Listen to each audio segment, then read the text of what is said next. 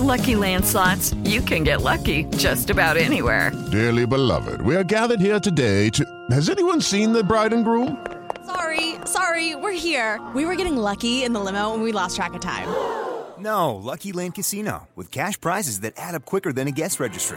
In that case, I pronounce you lucky. Play for free at LuckyLandSlots.com. Daily bonuses are waiting. No purchase necessary. Void where prohibited by law. 18+. Terms and conditions apply. See website for details. jovempan.com.br.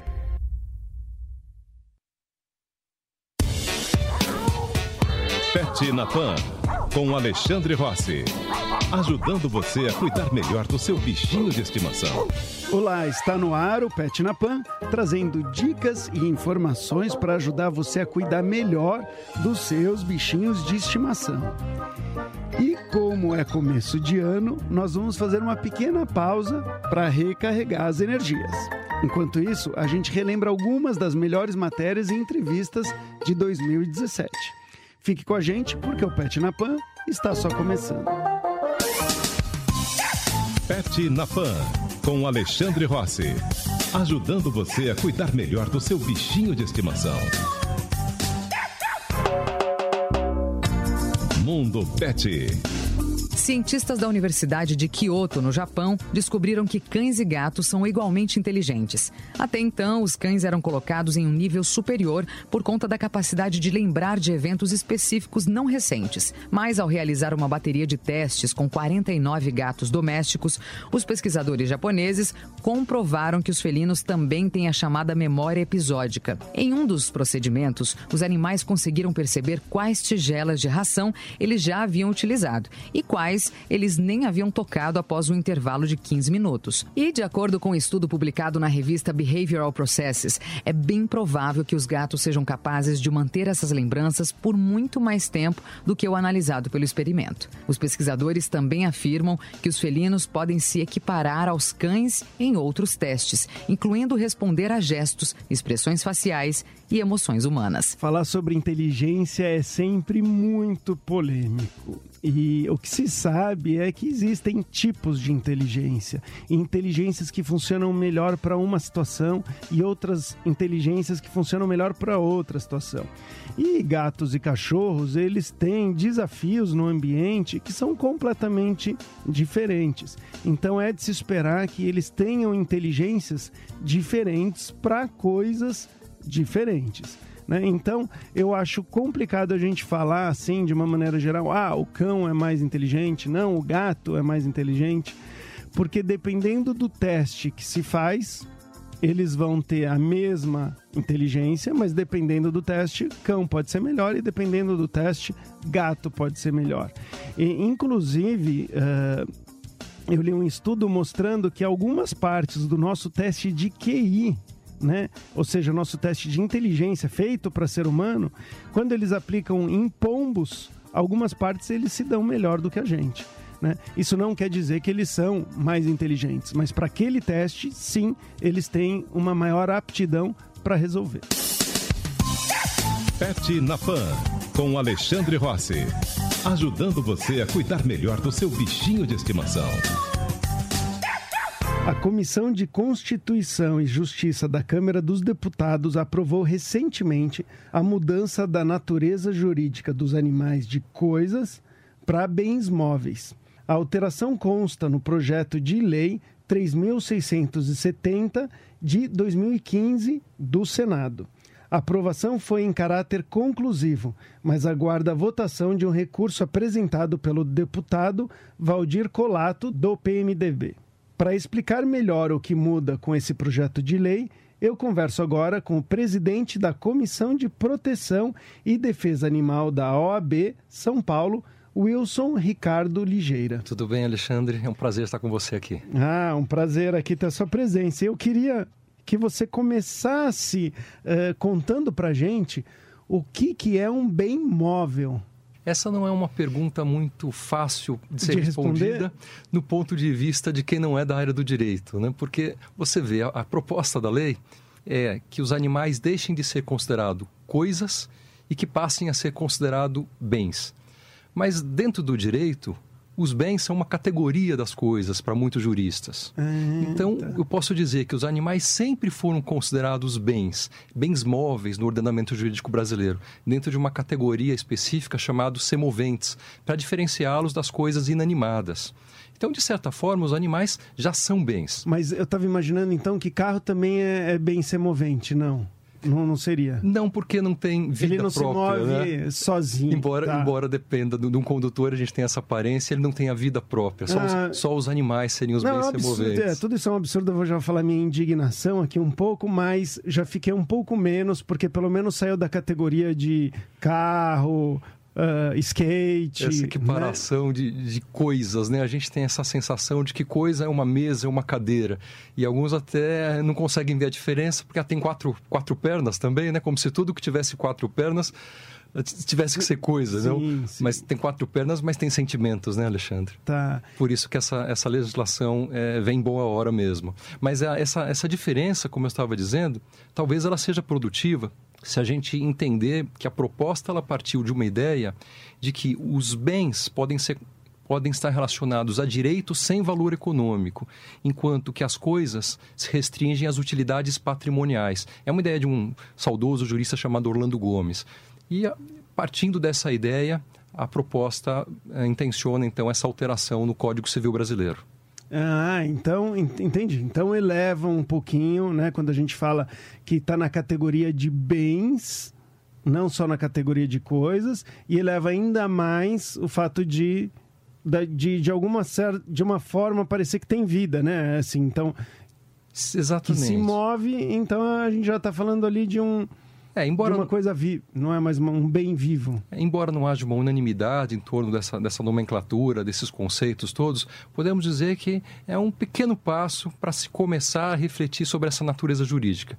Pelo menos, pela própria lei, os animais deixariam de ser coisas, tendo esse nítido caráter patrimonial, para passarem a ser considerados bens, distanciados, então, exclusivamente dessa questão econômica. O que essa mudança altera na prática? Você pode dar algum exemplo?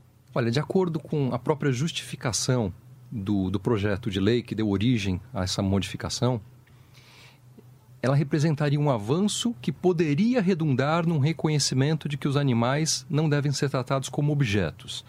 Isso, na prática, mudaria a própria relação entre ser humano e animal.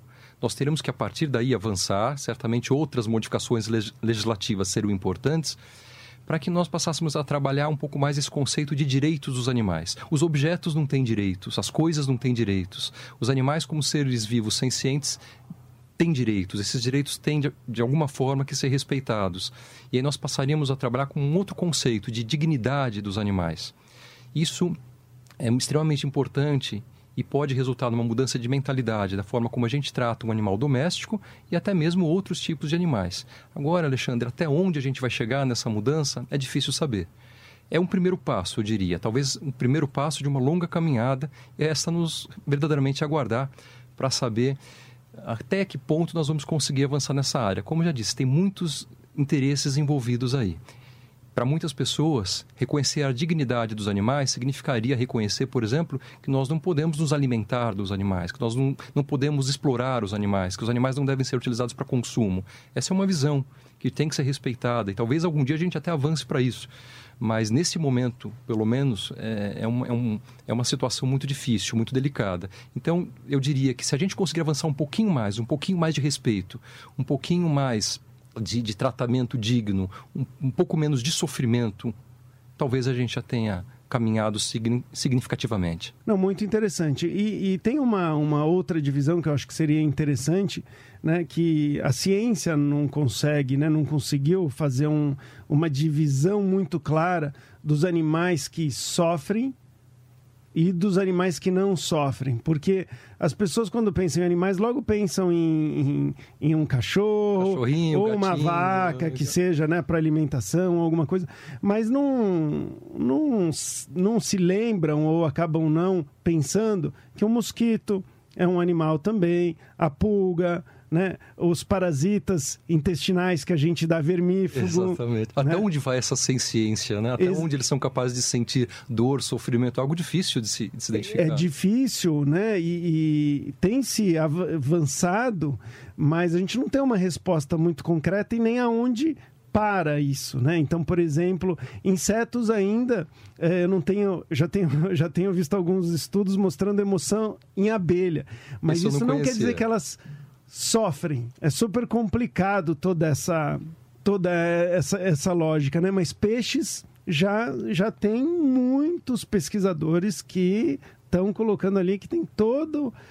acreditam que realmente os peixes já sofrem, por exemplo. E dentro desses movimentos de libertação animal, realmente se defende isso, né? Que todos os animais deveriam receber igualdade de direitos, deveriam ser tratados com dignidade, mas no direito a gente tem uma dificuldade ainda muito grande em aceitar essa ideia e a legislação realmente caminha a passos muito lentos. Na sua opinião, qual que seria o certo? Como que a gente deveria chamar os animais, especialmente os animais que têm a capacidade de sentir, de sofrer, tem ali a sua vidinha que, na opinião de quem valoriza e gosta dos animais, deveria ser tratado de uma forma diferente? Embora essa alteração ela seja boa no sentido de constituir já um avanço, toda mudança nessa área de proteção dos animais é uma mudança que tem que ocorrer paulatinamente, com muito cuidado, com muita reflexão, até porque nós temos interesses poderosos envolvidos aí. Pessoas que comercializam animais, que vivem disso, nós temos animais para consumo humano. Então, toda vez que na legislação nós mexemos nesse assunto, nós acabamos mexendo num ponto muito delicado. Talvez até por essa razão é que não se pretendeu uma alteração mais significativa, como algumas legislações de outros países, que eu posso dizer que nesse sentido têm sido mais avançadas. Por exemplo, só para citar alguns casos que têm ocorrido. A legislação francesa, do Código Civil francês, foi alterado em 2015, dizendo que os animais são seres vivos dotados de sensibilidade. Este ano, o Código Civil português foi alterado no mesmo sentido, de que são seres vivos dotados de sensibilidade. Não se utilizou a palavra senciência, mas a palavra sensibilidade. De qualquer forma, já passa bastante essa ideia de que os animais têm sentimentos. Eu diria que uma alteração desse tipo seria muito melhor para nós. Tá, entendi. Para nós, amantes dos animais, imagino que dificulta quem trata os bichos como, sei lá, sem respeito, sem carinho, né? Então, peraí, qual que seria o melhor jeito, então, de chamar os animais na lei? Poderíamos seguir a legislação portuguesa, por exemplo, que classifica essa natureza como sendo de seres vivos dotados de sensibilidade e objeto de proteção jurídica. Ou poderíamos, talvez, avançar um pouco mais, aí seria um desafio maior, chamá-los de sujeitos de direitos, para que eles deixassem de ser objetos. Sujeitos despersonificados, sujeitos sui generis, uma categoria própria que não existe, para diferenciá-los de coisas e de pessoas. Eles não são pessoas, de acordo com a visão majoritária do direito, mas eles não deveriam ser tratados como coisas também. Então se poderia propor uma terceira categoria jurídica, mas isso realmente encontra uma grande resistência por parte de juristas e parlamentares. Entendi. Eu gostei muito aqui do nosso bate-papo, muito obrigado, e vamos ver aí o que acontece daqui para frente. E eu agradeço muito o convite, um prazer estar com você e com os ouvintes da Jovem Pan. Pet na Pan, com Alexandre Rossi, ajudando você a cuidar melhor do seu bichinho de estimação. Pingos nos Is. Joyce Hasselman, Felipe Moura Brasil, Augusto Nunes colocam os pingos nos Is. Os principais assuntos do dia e a melhor análise você encontra na Jovem Pan. De segunda a sexta, a partir das 6 da tarde, horário de Brasília. Os pingos nos is de um jeito que você nunca ouviu. O ouvinte conectado participa da programação Jovem Pan pelo WhatsApp 11 931 17 0620. Esse é o WhatsApp da Pan. 11 931 17 0620. É o ouvinte cada vez mais conectado com a Jovem Pan. A democracia se faz com diálogo e se realiza com compromisso. Democracia também é feita com doação e se completa quando existe colaboração. Democracia se faz mesmo com participação de todos. Venha fazer parte dessa ação. Cadastre-se como mesário voluntário no site do TRE do seu estado. Vem pra urna, eleições 2018. Justiça Eleitoral. E o Corinthians venceu o primeiro clássico deste campeonato paulista. Neste sábado, no estádio Paulo Machado de Carvalho, bateu o São Paulo por 2-1. Primeiro gol da partida marcado por Jadson. Brenner, jovem revelação de Cotia, empatou o jogo e depois Balbuena colocou números finais à partida. Terceira vitória seguida do Timão e um público muito bom no Pacaembu. 31.972 pagantes, o maior público até agora deste Paulistão de 2018. Agora a equipe do técnico Fábio Carille terá uma semana inteira pela frente para se preparar para o próximo jogo. Duelo diante do Novo Horizontino, domingo que vem, fora de casa. Pet na Pan, com Alexandre Rossi. Ajudando você a cuidar melhor do seu bichinho de estimação. Tudo o que você precisa saber sobre o seu cão. Pesquisadores da Universidade de Portsmouth, no Reino Unido, descobriram que os cães são mais expressivos quando tem um ser humano olhando para eles. Um estudo publicado recentemente no site da revista Nature revelou que a carinha de cão arrependido não é apenas charme, mas também um recurso de comunicação bem-sucedido. Os cientistas do Centro de Cognição Canina da universidade analisaram o comportamento de 24 animais domésticos, de raças e idades diferentes. As expressões foram filmadas em 3 situações distintas e mapeadas por um programa de inteligência que reconhece os músculos faciais. O primeiro grupo de voluntários olhava na direção do cão enquanto oferecia deliciosos petiscos. Em outra situação, o acompanhante interagia com o cachorro, mas sem usar nenhuma espécie de recompensa extra. E por fim, os voluntários foram aconselhados a dar as costas para os cães, mesmo quando ofereciam petiscos a eles. Em todas as situações, os acompanhantes estavam a 1 metro de distância do respectivo animal. Os resultados sugeriram que os cachorros se comportam de modo muito mais expressivo quando podem ganhar a atenção dos seres humanos. As alterações em expressões faciais não foram identificadas quando os cães tinham acesso aos petiscos sem poder visualizar o rosto dos voluntários. Segundo a responsável pelo estudo, Juliane Kaminski, a produção de expressões faciais caninas depende da atenção dada pela audiência e não apenas pela excitação do animal.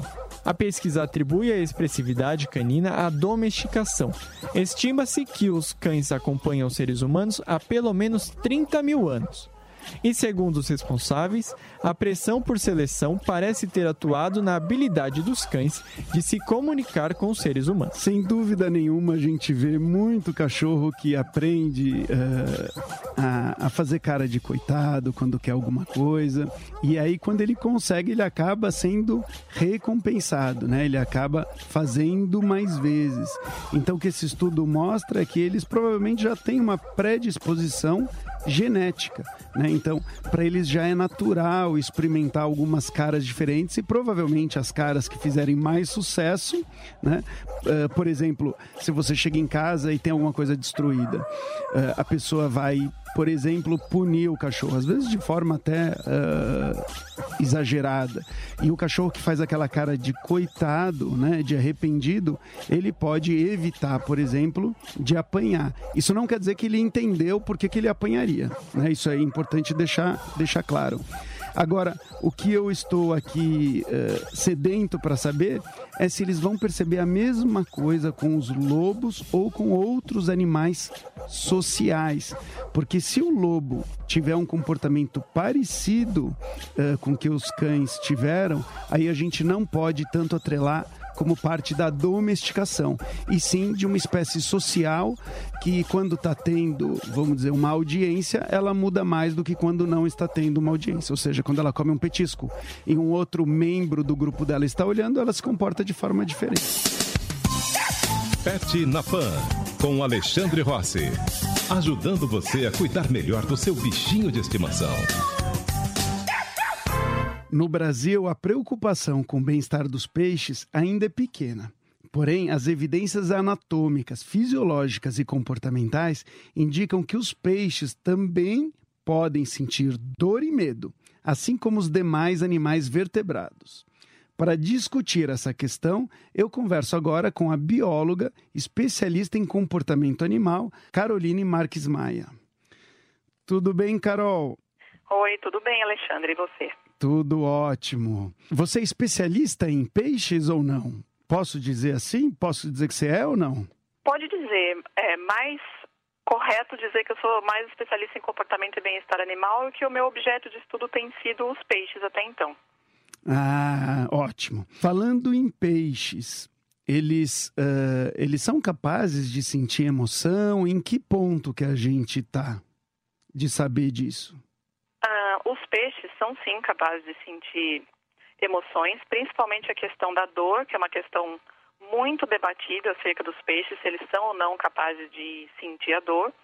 E a gente já sabe que eles têm essa percepção, esses receptores, esse aparato anatômico fisiológico capaz de perceber esses estímulos dolorosos do ambiente, que eles são capazes de não só perceber, mas enviar esses estímulos para o cérebro, onde ocorre o processamento da informação e que eles enviam uma resposta de volta, que gera uma reação do peixe a um estímulo doloroso.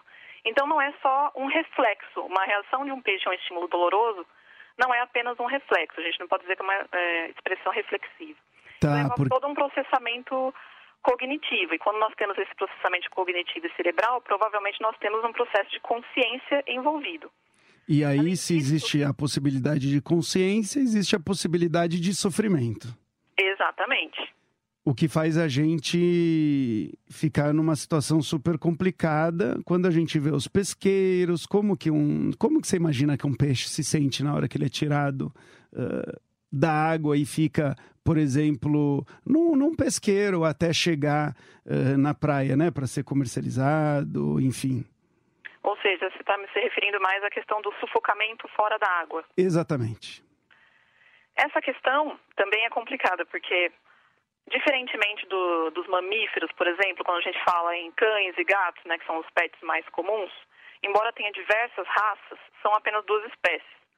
Agora, em relação aos peixes, se a gente somar o total que existe, tem cerca de mais de 25 mil espécies de peixes. E mesmo os peixes do ramo da aquariofilia, que são esses peixes que a gente cria como pets no ambiente doméstico, tem também inúmeras espécies de peixes.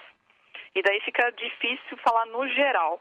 Mas é claro que tem uma sensação de sufocamento, porque o animal utiliza-se da água para suas trocas gasosas, para respirar, com algumas exceções de peixes que respiram fora d'água. O que varia bastante é o quanto esse animal pode ou não sentir. Por exemplo, uma truta arco-íris, ela tem uma necessidade muito alta de oxigênio. Se você tirar da água para fazer algum tipo de medida, de comprimento, você não pode demorar muito. Porque se você demorar mais do que 1 minuto, ela já começa a sentir muito, se enfraquece muito, estressa muito o animal. Agora, existem outras espécies de peixes, como a que eu mais trabalhei até agora, que é a tilápia do Nilo, que ela tem até mesmo uma reserva de água ao lado das brânquias e que ela aguenta muito tempo fora d'água. Ela se estressa, porque não é uma situação típica para ela, como se ela não tivesse conseguindo respirar adequadamente, mas ela ainda tem uma reserva que permite com que ela faça algumas trocas gasosas. Mas é claro que é uma sensação de sufocamento. Principalmente se a gente for pensar em pesca de larga escala, que eles tiram os animais do oceano, do mar, colocam no navio e deixam ali para morrer de sufocamento, muitas vezes. É uma coisa que muito interessante. Uma coisa que sempre me incomodou de ver os pescadores ali, né? Eles estão pescando os peixes e aí logo que eles pegam o peixe, tiram do anzol e colocam um em cima do outro num lugar assim, tem meio que água, mas não tem água e fica lá todo mundo um meio que em cima do outro. Então, eu acho que o que a gente já poderia fazer logo de cara, acho que seria matar esses peixes, já que pegou e que não vai, né, vamos dizer, sacrificar para não prolongar o sofrimento. O que você acha disso? Sim, com certeza. Eu acho que o ideal seria, já capturou o peixe, já promove ali um corte ali na base da medula, onde separa já a parte da cabeça, a parte da comunicação com o cérebro, que daí elimina qualquer processo consciente de dor e sofrimento. E esse animal já não está mais sentindo conscientemente o que está acontecendo ao seu redor, porque realmente pode ser um problema muito sério. Tem peixes que podem levar horas para morrer. Tem peixes que, inclusive, se você colocar, por exemplo, no congelador, chegou em algum lugar, colocou no congelador, ele pode levar muitas e muitas e muitas horas para morrer ali. Então, nem mesmo a técnica do congelamento, que até um tempo era vista como uma das técnicas de abate, realmente é uma técnica tão eficaz. Isso também é fruto de ter toda essa diversidade das espécies de peixe. Então, essa técnica de realmente cortar, já separar ali, ser preciso, separar a conexão com o cérebro para evitar o processamento dessa informação a nível consciente é o ideal, do meu ponto de vista. E você falou da tilápia do Nilo, né? Sim. Você conhece a tilápia do Nilo profundamente? Você saberia dizer o que ela gosta, por exemplo? Eu estou perguntando isso, gente, porque eu já conheço o trabalho da Carol e tem uma descoberta que eu achei assim que é fantástica, que a maioria das pessoas vão ficar assim, nossa, eu nem sabia que alguém pode entender tanto sobre isso de algum peixe, né? Conta pra gente o que você sabe. Então, o mais interessante aí a que você está se referindo provavelmente são as preferências a nível individual observada aí na tilápia do Nilo. E não é a preferência por algo que o animal, que já é reconhecido naturalmente como sendo super estimulante para o animal, como seria o alimento. Mas é algo bem mais abstrato, vamos dizer assim, que seria a cor do ambiente. Tá, então, olha, só pra gente continuar aqui, o que você falou é individual. Então quer dizer que não é, o que a gente tá falando aqui não é um gosto da espécie, mas sim dos indivíduos. Então um pode ter um gosto por uma cor e outro pode ter por outra, é isso? Isso, exatamente. E daí voltando a pensar nas 25 mil espécies de peixes, e que dentro de cada uma a gente pode ter essas diferenças de preferência a nível individual. Isso é muito importante no que diz respeito a pensar em questões de bem-estar dos peixes. E também aí juntando a questão da personalidade individual, que também dentro dos peixes, na tilápia, a gente já sabe que ocorre. Indivíduos que são mais ousados, indivíduos que são mais tímidos e indivíduos que são intermediários, aí num gradiente entre os dois extremos. E que cor que eles gostam mais? Então, no caso da tilápia, o azul parece ser uma cor relevante e o amarelo parece ser uma cor mais evitada. Só que, como eu disse, são preferências bem a nível individual, não dá exatamente para generalizar. Ao contrário da truta, por exemplo, que eu testei nos Estados Unidos. Lá a preferência foi bem mais de grupo.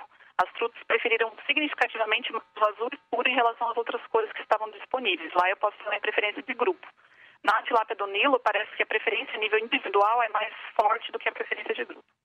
Que interessante. E me diz, uma coisa que eu achei muito bacana, né, no seu estudo, é que mostrou que elas não só têm preferências, mas como elas são mais ou menos determinadas a escolher uma coisa, né? Como elas ficam mais ou menos na dúvida, dependendo da hora do dia. Conta isso pra gente. A gente desenvolveu no laboratório do professor Gilson Volpaco, aqui na Unesp de Botucatu, foi um colega meu de laboratório, e ele observou que em relação às escolhas da tilápia do Nilo por substrato, de manhã elas eram mais decididas para escolher o tipo de substrato do que no período da tarde.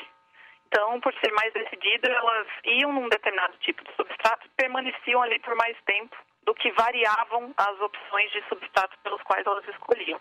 Então, provavelmente, se a gente tiver que perguntar para uma tilápia que tipo de lugar que ela gosta de ficar, é melhor perguntar para ela à tarde, porque de manhã ela está mais confusa? Não, ao contrário, desculpa. Ao contrário. Isso, de manhã ela está mais decidida. Inclusive, esse estudo, ele orientou todo o meu trabalho de mestrado e meu trabalho de doutorado, porque para fazer os testes de escolha e preferência da tilápia pela cor do ambiente, eu realizei todos esses testes no período da manhã, por considerar que é um animal mais decidido nesse período. Ah, que barato. E, Carol, e você acha que alguma dessas coisas que vocês estão estudando pode modificar o jeito que a gente mantém os peixes em aquários, por exemplo? Eu acredito que sim, principalmente por alguns estudos que são feitos. Por exemplo, tinha um outro estudo sendo feito no laboratório, em que a minha colega estava observando o quão o animal fica frustrado de estar num ambiente que está sempre monótono, como é um animal que está no zoológico, por exemplo, que fica numa situação extremamente restrita, com as mesmas pessoas que tratam dele todos os dias, um ambiente que não muda quando não tem o enriquecimento. E daí ela estava avaliando isso, quanto isso muda no peixe. E ela avaliou isso por vários e vários meses e realmente começou a haver uns sinais indicativos de que tem umas mudanças ali mais fortes. Então, nesse aspecto, a gente já pode começar a pensar, aliás, a gente já deve começar a pensar em sempre procurar não só manter uma boa qualidade da água, porque o peixe é um animal super dependente da qualidade da água, da temperatura da água e da luz externa, da intensidade de iluminação, mas também dessa parte de enriquecer o ambiente, não manter um ambiente monótono. Porque no momento em que a gente tem esse animal em casa, tem esse animal no aquário, a gente está restringindo o ambiente.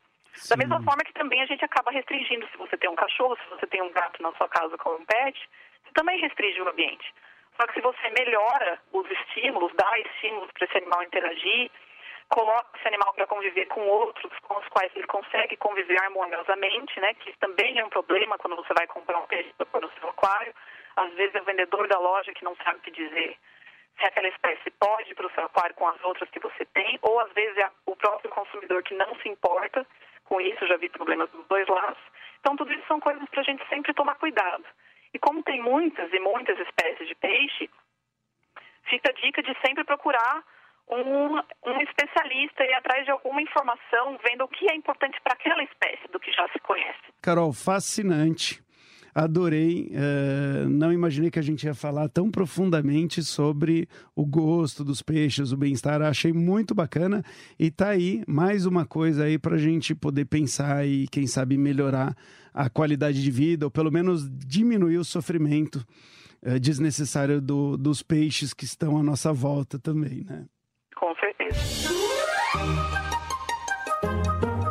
O Pet na Pan de hoje chegou ao final, mas semana que vem a gente volta com muito mais novidades. Caso você tenha perdido alguma matéria, você pode ouvir uma das reapresentações do programa, que acontecem às terças-feiras, às 12h30 da manhã, e às sextas-feiras, às 11h da noite. Não perca também as dicas de comportamento que vão ao ar ao longo da programação. E, em caso de dúvida, você pode enviar um e-mail para alexandrerossi@jovempan.com.br. Até mais. Judy was boring. Hello. Then Judy discovered ChumbaCasino.com. It's my little escape. Now Judy's the life of the party. Oh, baby, mama's bringing home the bacon. Whoa, take it easy, Judy. The Chumba life is for everybody. So go to ChumbaCasino.com and play over 100 casino-style games. Join today and play for free for your chance to redeem some serious prizes. ChumbaCasino.com. No purchase necessary. Void where prohibited by law. 18+ terms and conditions apply. See website for details.